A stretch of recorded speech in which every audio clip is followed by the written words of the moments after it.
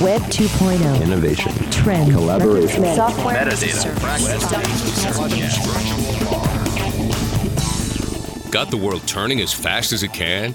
Hear how technology can help, legally speaking, with two of the top legal technology experts, authors, and lawyers, Dennis Kennedy and Tom Mighell. Welcome to the Kennedy Mighell Report here on the Legal Talk Network. Welcome to episode 258 of the Kennedy Mighell Report. I'm Dennis Kennedy in Ann Arbor. And I'm Tom Mighell in Dallas. Before we get started, we'd like to thank our sponsor.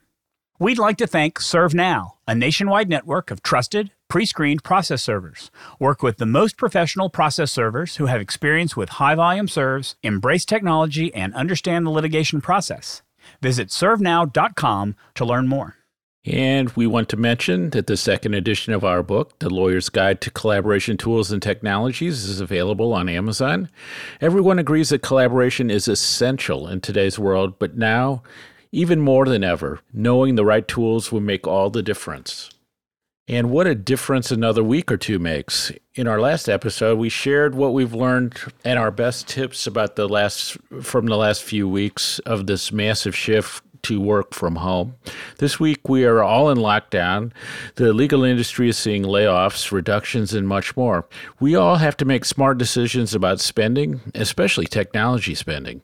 Tom, what's all on our agenda for this episode? Well, Dennis, in this edition of the Kennedy Mighell Report, we will indeed be discussing making good tech spending decisions for tough economic times. In our second segment, Dennis asks for my help with cord cutting. And as usual, we'll finish up with our parting shots, that one tip, website, or observation that you can start to use the second that this podcast is over. But first up, how do you make good economic decisions about technology spending in a time of maximum uncertainty, which is pretty much describes where we are right now?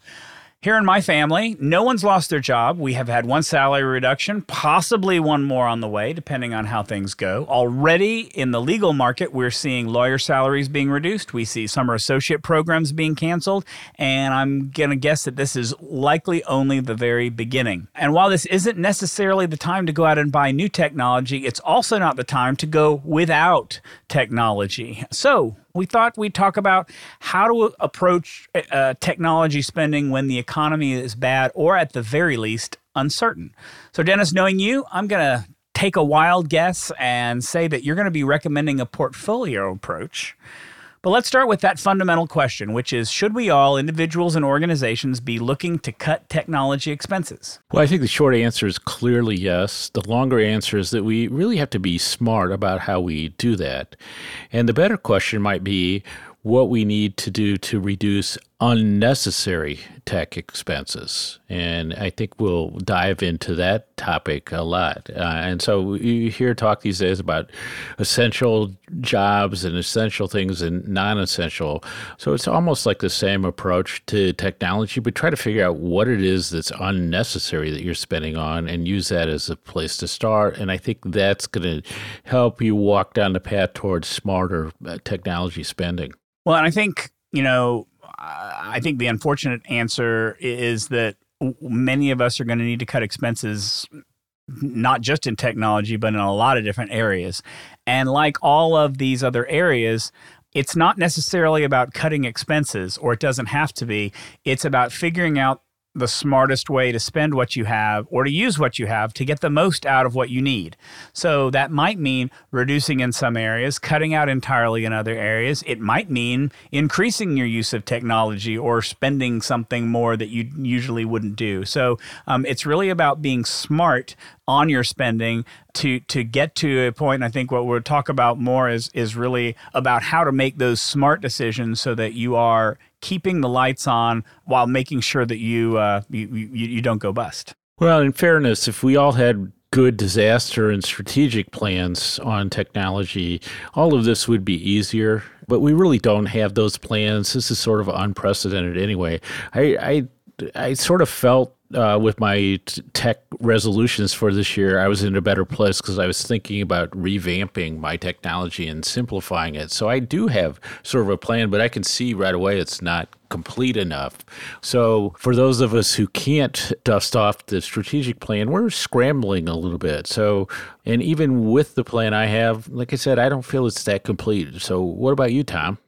Well, hear what's interesting. If we think of a disaster recovery plan as a strategy that gets you or your firm up and running with the bare minimum of resources and still provide, the right level of security to client information, that provides the basics of running a law office, a law practice, then I would argue that most lawyers outside of the biggest law firms don't have one. I would guess that most big law firms have some type of business continuity because they operate more like regular businesses do than smaller firms. But I would say that the lawyers in those big firms probably don't know that their firms have disaster recovery plans, or at least most of them anyway. What's interesting about this is I'm thinking back to Katrina. There were hundreds of webinars and books and other materials basically practically begging lawyers to develop a disaster recovery plan. And I guess, to be fair, we've made some progress. More offices are paperless now, but certainly not all of them. More lawyers have moved to the cloud, but certainly not all of them. But it's interesting. I've seen stories from the past 2 weeks just on Twitter or other anecdotes from lawyers who are having trouble working from home because their entire practice is actually located in their office on paper or in servers. So I don't think that the message got through to nearly enough lawyers from Katrina. I certainly don't have a plan. I mean, our company has the outlines of a plan, but has it been tested? Is it complete? Not even close. But I would like to believe that I'm a little bit farther along than some lawyers that I've seen about because we at least have got the outlines of what it takes to be able to work remotely, to be able to work in a way that where it's not possible to work in the way that you'd worked before. And it always takes something extreme to remind us that it does make a lot of sense to have a forward-looking plan, but most of us fall down on that, let's face that. So I think really we have to start with where we are and not where we wish we were. And for most of us, I think that means triage right away. And to me, I think there's sort of three areas, Tom. So where do we decrease spending? Where do we freeze spending? And where do we invest perhaps more expenditure in? I think that's fairly uncontroversial, but what's your reaction to that, Tom? Well, I agree with those categories, but I'm wondering, as I was thinking about them, I wonder where there's a fourth area that doesn't neatly fit into them, or maybe it fits into several of them, and that is to make better use of the technology that you have, or that subscription you still have that you never used, or some way to take advantage of something that you've got and use it in a way that allows you to save money, or at least not spend money, by making better use of what you've got. I mean, we talk about that on all kinds of podcasts, and there might be those opportunities to do that here that make you more efficient, that help you save money, or at least not spend money that you haven't thought about. And it's potentially one of the cheaper investments that you can Right. make. So if you're looking to say, I want to cut this out, and then you say, oh, wait, there's some features or some aspects of this technology that we're not using, but if we do use it, it would help us find other savings or move forward, then it can also fall into that investment category. Well, and like for example, real quick, I'm using Adobe Acrobat, but you know what? I forgot totally that my Adobe Acrobat also allows me to sign documents electronically, which now I really need to do better. And so maybe if I just spent a little bit of money subscribing to that electronics, e-signature part of Adobe Acrobat, maybe that would help me get my work done, and it would be worth doing rather than trying to sign documents and send them out and worry about paper signatures. Right, and I think that's so. Usually, when like a salesperson says to me, like, "What kind of investment are you willing to make?" as their way of enticing me to spend money, I kind of pull back from that. But I actually think this is a case where I think the phrase investment makes more sense than just spending. And your example is a good one, Tom, because you could say, oh, I need the ability to do electronic signatures. And it's not just like I'm spending a small amount every month. It's actually a great investment because I can leverage what I have fairly cheaply and not have to go out and say, oh, I need to get a DocuSign or some other, get some other electronic signature platform because I already have it. And I think that what I like about using the word invest is that this is really part of your disaster recovery plan, is investing in the technologies that are going to help you out the next time that this comes along. Because we can't assume that Katrina was the end, or that this is the end, or that there might be something 10 years from now where we have to do something like this again, or we have to alter the way that we practice it. And so I think that lawyers tend to be prepared for a lot of things. Technology isn't one of them. And I think that by investing in some things, I think that e-signatures is one of them. I think that certainly we and everybody else has kind of exhausted the topic of online meeting services. But if there's not kind of a explosion in lawyers using that after this whole thing is done, I will be very surprised. Okay, so although we've been talking about investment, the fact is, Tom, I think you're like me, that investment is something right now that we're just talking about, that what we're really doing is we are cutting, and we are looking at things that should be cut, and we're trying to save money where we can. And so I think that when I look at the cut category, I think that, Tom, you and I always like to talk about audits. I really think that's a part of it. So I think you're looking for what's the low-hanging fruit here. So what technology, and especially what technology spending is unnecessary, what aren't you really using, what is just too expensive and that it makes sense to go to a cheaper service, and what are places that you can move to those cheaper alternatives easier. So you may look at things, and I know this is what I'm doing. I'm saying, okay, so I have this service and it costs so much a month. Do I really need that? Can I get something else? Am I even using it? So I think if you're starting to go through and say, what are those things where it makes sense to do some cutting that's might even be fairly painless, but just get that low-hanging fruit as quickly as you can. I think you're right. And in fact, my notes here have the words low-hanging fruit in here. I do think that this is the hardest one to follow through on. Certainly if you have unnecessary expenses, admittedly, I haven't practiced law now for 12 years. So I don't know how lawyers approach things, but I was thinking, well, what if there are lawyers who've purchased maybe more than one of the online research services? You may not have. You may have decided that just one is enough for you, and maybe I'm just talking crazy here. But if you did, do you really need all three of them? Do you have more than one of anything that you're using? If you've purchased technology that you don't use, or if you have subscriptions that you don't take advantage of, I think this is excellent low-hanging fruit to get rid of.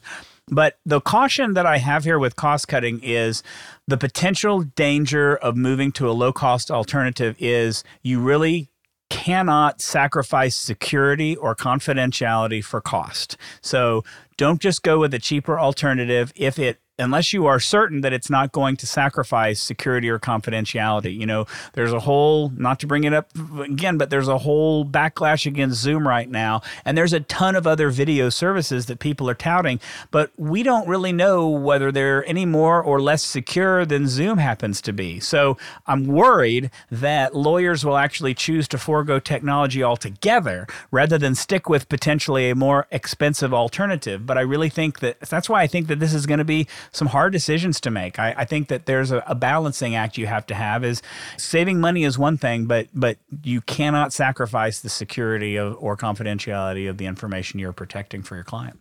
And there's another way to look at the cut category too, and I would think of it as reducing. It's possible in this environment, especially in cloud services or where you're working with a long-time provider, that you can actually negotiate a lower price, or maybe the ability to go for 3 months at a reduced price or no price, because there are some cloud services definitely making services available to lawyers at reduced or even free in some cases. So you might be able to leverage your existing providers and just get a reduction or a delay in what you owe, and that can help you through this period as well.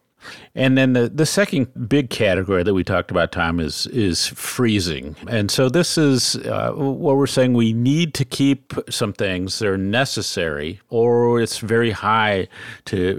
a very high cost of switching. And we're also looking at things that actually keep the lights on and the doors open. So the technology you need to actually help you get revenue, to collect revenue, to send out the bills, all those sorts of things.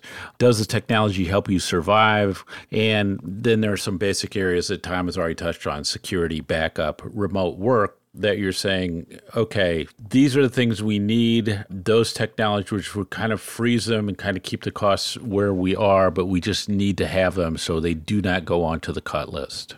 I really don't have anything to add here other than to say that, yep, it needs to be whatever the bare minimum or the minimum that you need to keep everybody working, to keep the lights on, to keep the law practice in business. And if there's technology that pays for itself, then all the better. If there's a way that you that you can leverage that kind of technology, then it's got to be, I guess I would call it cost neutral, so that it's not imposing an additional cost.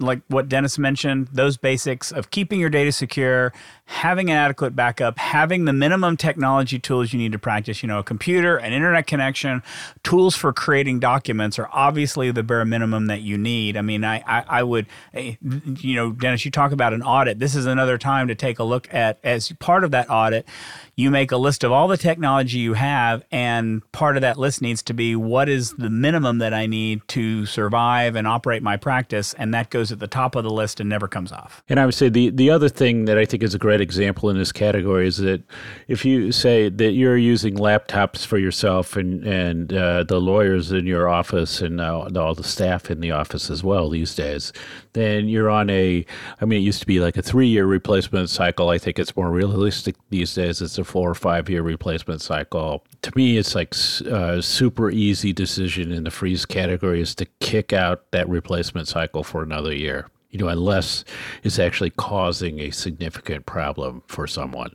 So you're looking at things like that. And then obviously if there's some purchases that you were planning to pull the trigger on this year, you might also delay those. And then the last category, Tom, and I think the one that's easiest to overlook and might be the most important as time goes on is the investment category. And I don't know, why don't you kick off the conversation about invest?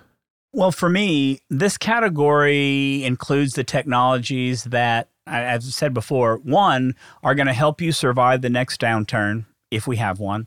2, help you become more efficient, which hopefully will help you survive a downturn. And 3, hopefully help you learn more about technology. What are the tools that can help you the most now that will in turn help you serve your clients better in the future?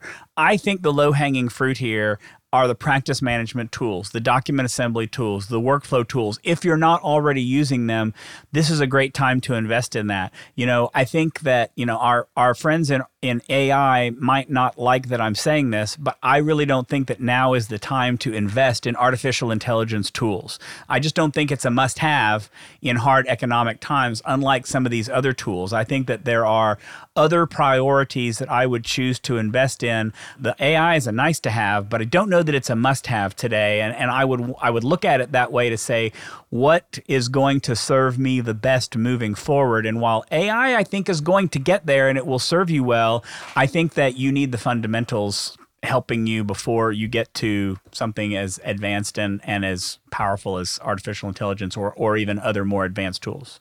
Yeah, I also look at the basics to say, okay, so what is it that's going to help me? And in a lot of ways, it's what's going to make it easy for clients to pay you. And so if you're not happy with your current billing system and approach or in any aspect of it, that's a place that you might want to invest. I think to the extent your firm has strategies, you want to say, what do we need to do in technology that will align to that overall strategy? I think anything that's client-focused or client-driven becomes a potential area of investment, and that includes things like client portals and client delivery tools. And then I think you should also look at it accelerating your movement to the cloud, because you're learning right now the importance of being able that people can work from home, work from anywhere, and that means cloud.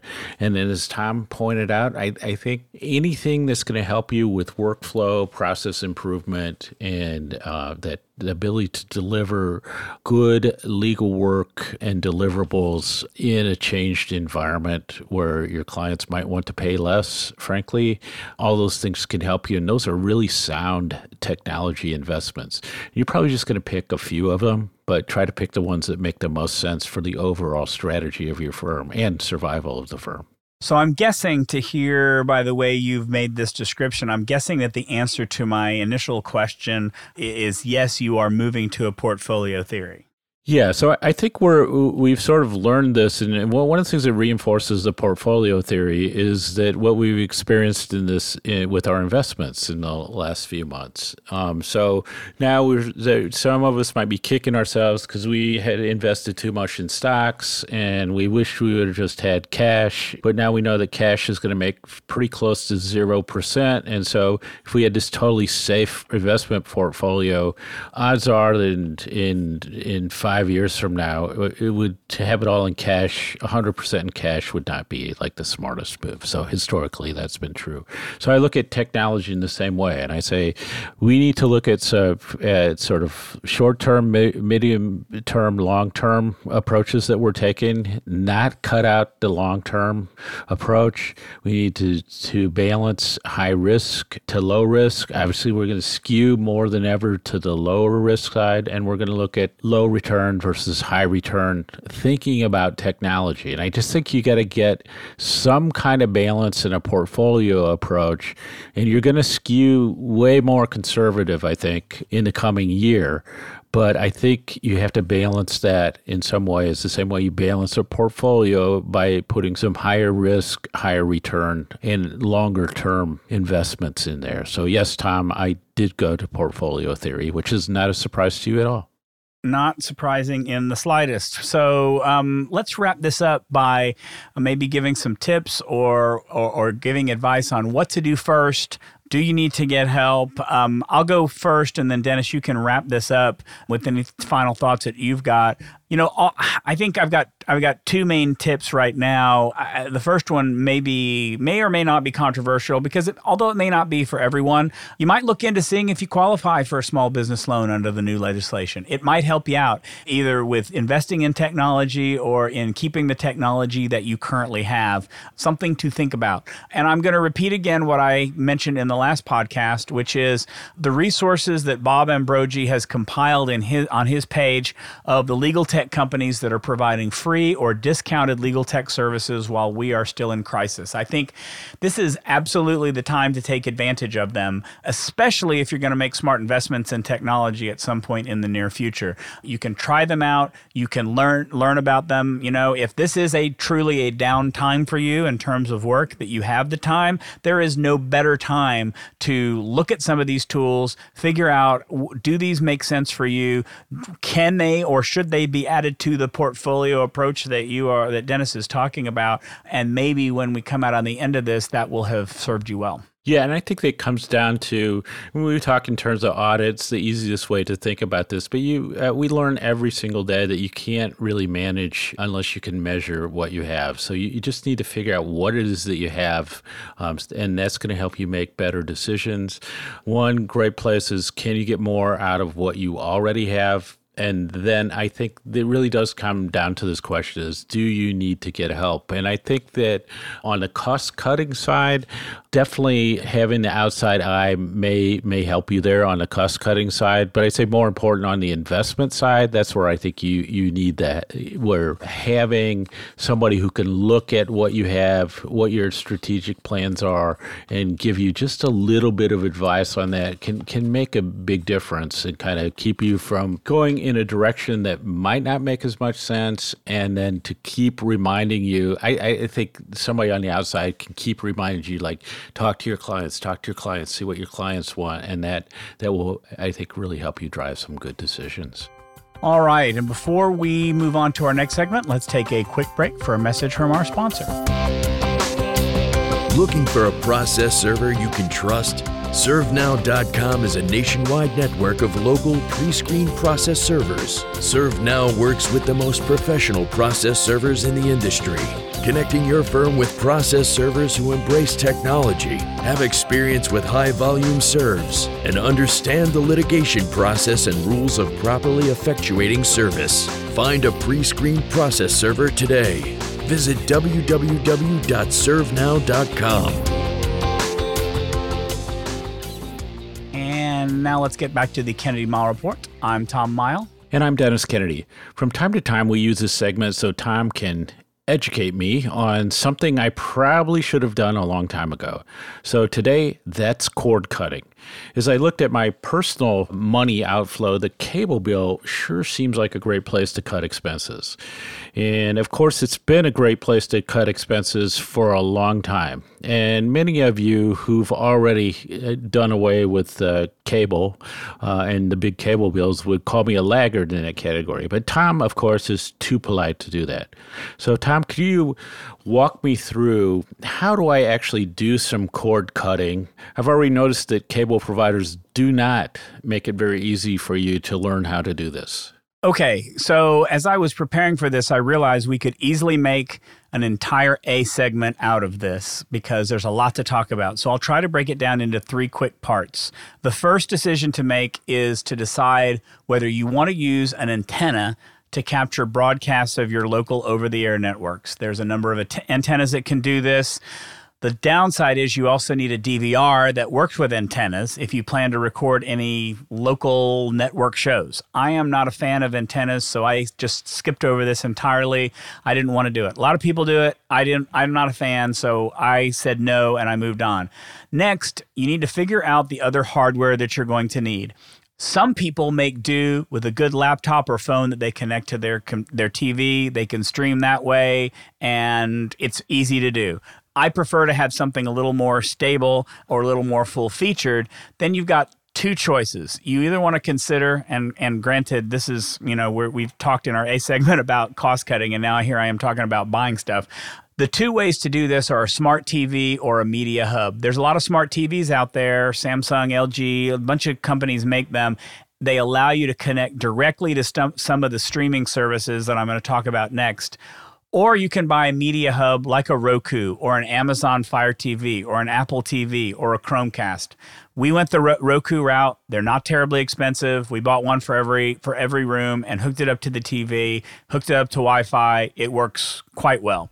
Once you've got that hardware, and I think hopefully a solid internet connection, that's one of the tech purchases that you really can't skimp on. Having a good, solid internet connection these days is critical. You need to choose your streaming service. There are 2 different kinds of streaming services. Again, we could talk about this for a long time. There's on-demand streaming services like Netflix, Disney Plus, Apple TV Plus, or there's live TV streaming services that actually stream live television like YouTube TV, Hulu with live TV, Sling TV. There's a new service from AT&T called AT&T TV Now. For us, we chose the service that had the most channels for a reasonable price. For us, that was YouTube TV. We get local networks, we get the sports that we want, we get all the channels that we usually watch, and we supplement that with HBO and Netflix and Amazon Prime for the movies and the things that we can't get on YouTube. All of that together works out to about 1/3 of the cost of our previous cable bill, and so far, it has been worth it. There have been some bumps. YouTube TV's DVR doesn't work exactly like your normal DVR does, but all in all, the trade-offs have been, I think, minor. Dennis, have I convinced you yet? Yeah, well, I'm convinced. So I have a couple questions. So I know you and I talk about how people just lost their minds over privacy and security issues around Zoom. But I would say the area that people have shown the most concern about is on privacy is smart TVs. So I definitely do not want to go that route. So I'm Apple TV because I already have one. Yep. I do want to use the antenna because it looks like I'll get being close to Detroit, I'll have access to tons of channels, so I'm not like in a really rural area. It sounds like I'm going to have to buy a special DVR that works with that antenna setup. Is that right? Well, see, what I'm going to ask you, though, I'm going to challenge you first and say, what I would do first is I would go to one of the live streaming services and plug in your zip code and it will tell you what local channels you get. And you can see what you can get live and let that drive your decision. If you don't like the choices and you feel like there are other Detroit options for you that are not included, then I would go the antenna route. I mean, for Dallas, I mean, granted, I do live right in Dallas, so but every single local TV channel is included. So there wasn't a single local channel that I had to worry about. So that would be my first step. But it's true that my understanding is that if you use an antenna to record those channels, you have to have a separate DVR for that. And then everything else would be on demand. And I was actually thinking about putting off the YouTube TV until I decided whether I was actually missing enough, based on what we were actually watching. And I guess the lockdown period we're in now has made me question how significant it is to catch every single sporting event, which has always been the test. And I think that's probably what would move me to like a YouTube TV. But I'm not, at this point, totally convinced how much I'm going to miss from that. Plus, I have like potentially an ESPN app that would, give me access to sporting events. So that to me is the big wild card. What I like about YouTube TV is that based on your region and your geography, it will give you access to the Fox Sports channels that serve your market. And so I can get access to all of the Dallas sporting events that I need to if I were so inclined to do it. I haven't terribly missed them too much, but those are what I get. I tend to record only the network shows, a couple of off-network shows, but to be honest, we spend more of our time on things like Amazon Prime or Netflix watching other shows these days, mostly because there's not a lot of new stuff coming out on the networks because of the lockdown. Yeah, and I would say that we have Amazon Prime and we have Netflix, so it's kind of like I think I can get pretty far pretty cheaply. So yeah, so that's been really helpful, Tom, especially on the that DVR piece, which was one thing I hadn't been so sure of. But the YouTube TV, as I understand, is probably about $50 a month. It looked like from when I was pricing it. $50 a month, and most of the other services are comparable. The AT&T TV Now is actually pretty comparable too, but that's only for a year. So don't be. I initially thought about going to that, but then I realized that that's just a 1-year promotion, and then it goes up really expensive. It goes up over $100 and some after that year is out. So I might avoid that, but most of these other ones are pretty comparable. And then the other thing, the other point that's worth making is that you invest part of the savings into the fastest internet connection you can get. Oh, absolutely. I mean, I would say the one thing I did keep was I kept my fiber, my 1G or 1 gigabit speed, which is just awesome. We get great Wi-Fi speeds and great. That's where I've chosen. I don't spend a ton of money on my internet, but it is absolutely the best investment we have. Great. So now it's time for our parting shots, that one tip, website, or observation that you can use the second this podcast ends. Tom, take it away. Okay, I have 2 tips, both around our current COVID-19 crisis. One is to call out a COVID-19 resources for lawyers page on the Legal Talk Network site. There are a number of our Legal Talk Network colleagues who are recording episodes on coronavirus and on the changing practice of law and federal legislation and all sorts of things about working from home and dealing with the law and other types of things. So I encourage you to visit that page. If you're not already subscribing to these podcasts anyway, go visit the page and look at all the other resources there. And then I guess on the lighter side, I will direct you to youprobablyneedahaircut.com, which is recognizing that before we come off of lockdown, we likely will all need a haircut. And this website for $18 will set you up in an online meeting with a professional hairstylist who will direct you on how to cut your own hair. So if you are brave enough and desperate enough, you can get a haircut you can give yourself a haircut for $18 while being guided by a professional. So you probably need a haircut.com. It's interesting because I was actually looked at some of my college pictures to see what I might look like now with hair that long. So I don't know. The gray thing I don't think works that well with long hair, but we'll see where we get there. So I also have two things, and they're upcoming soon, right after you after this podcast comes out. So first one, Rocket Matter is doing something they call Rocket Aid, which is a 2-day CLE presentation, $25 that goes to a number of charities, and lots of great CLE content, especially on remote computing, lots of well-known experts and ways to improve and a number of other ways to improve your practice of law. April 16th and 17th, all day, 12 and a half hours of CLE credit. Congratulations to Larry Port of Rocket Matter for coming up with this idea. And then I'm going to be involved with a company I advise called Foundation Lab, and they're going to be doing 2 workshops on innovation, and they're called Beyond Ideas, and the ideas that we will focus on not just ideation and brainstorming, but kind of the next step. So how do you validate that your ideas are good, and how do you test them and design experiments? And I helped the guys at Foundation Lab do this workshop live, and we want to try it online, and so it's free. Information will be at foundationlab.co, and then we'll publicize it on social media, so that will get you to it as well. But if you're interested in innovation and moving the next step down the path from your latest great idea, this will give you some really good techniques and almost a scientific approach to take your idea, test it, and see if you can move it to something that actually can go out into the real world. And so that wraps it up for this edition of the Kennedy Mighell Report. Thanks for joining us on the podcast. You can find show notes for this episode on the Legal Talk Network's page for this podcast episode.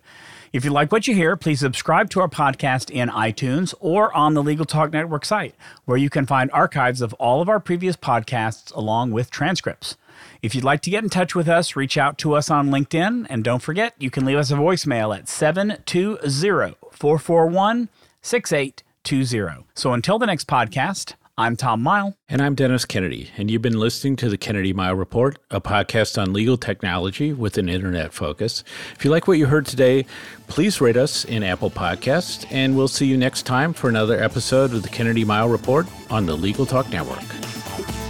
Thanks for listening to the Kennedy Mighell Report. Check out Dennis and Tom's book, The Lawyer's Guide to Collaboration Tools and Technologies, Smart Ways to Work Together, from ABA Books or Amazon. And join us every other week for another edition of the Kennedy Mighell Report, only on the Legal Talk Network.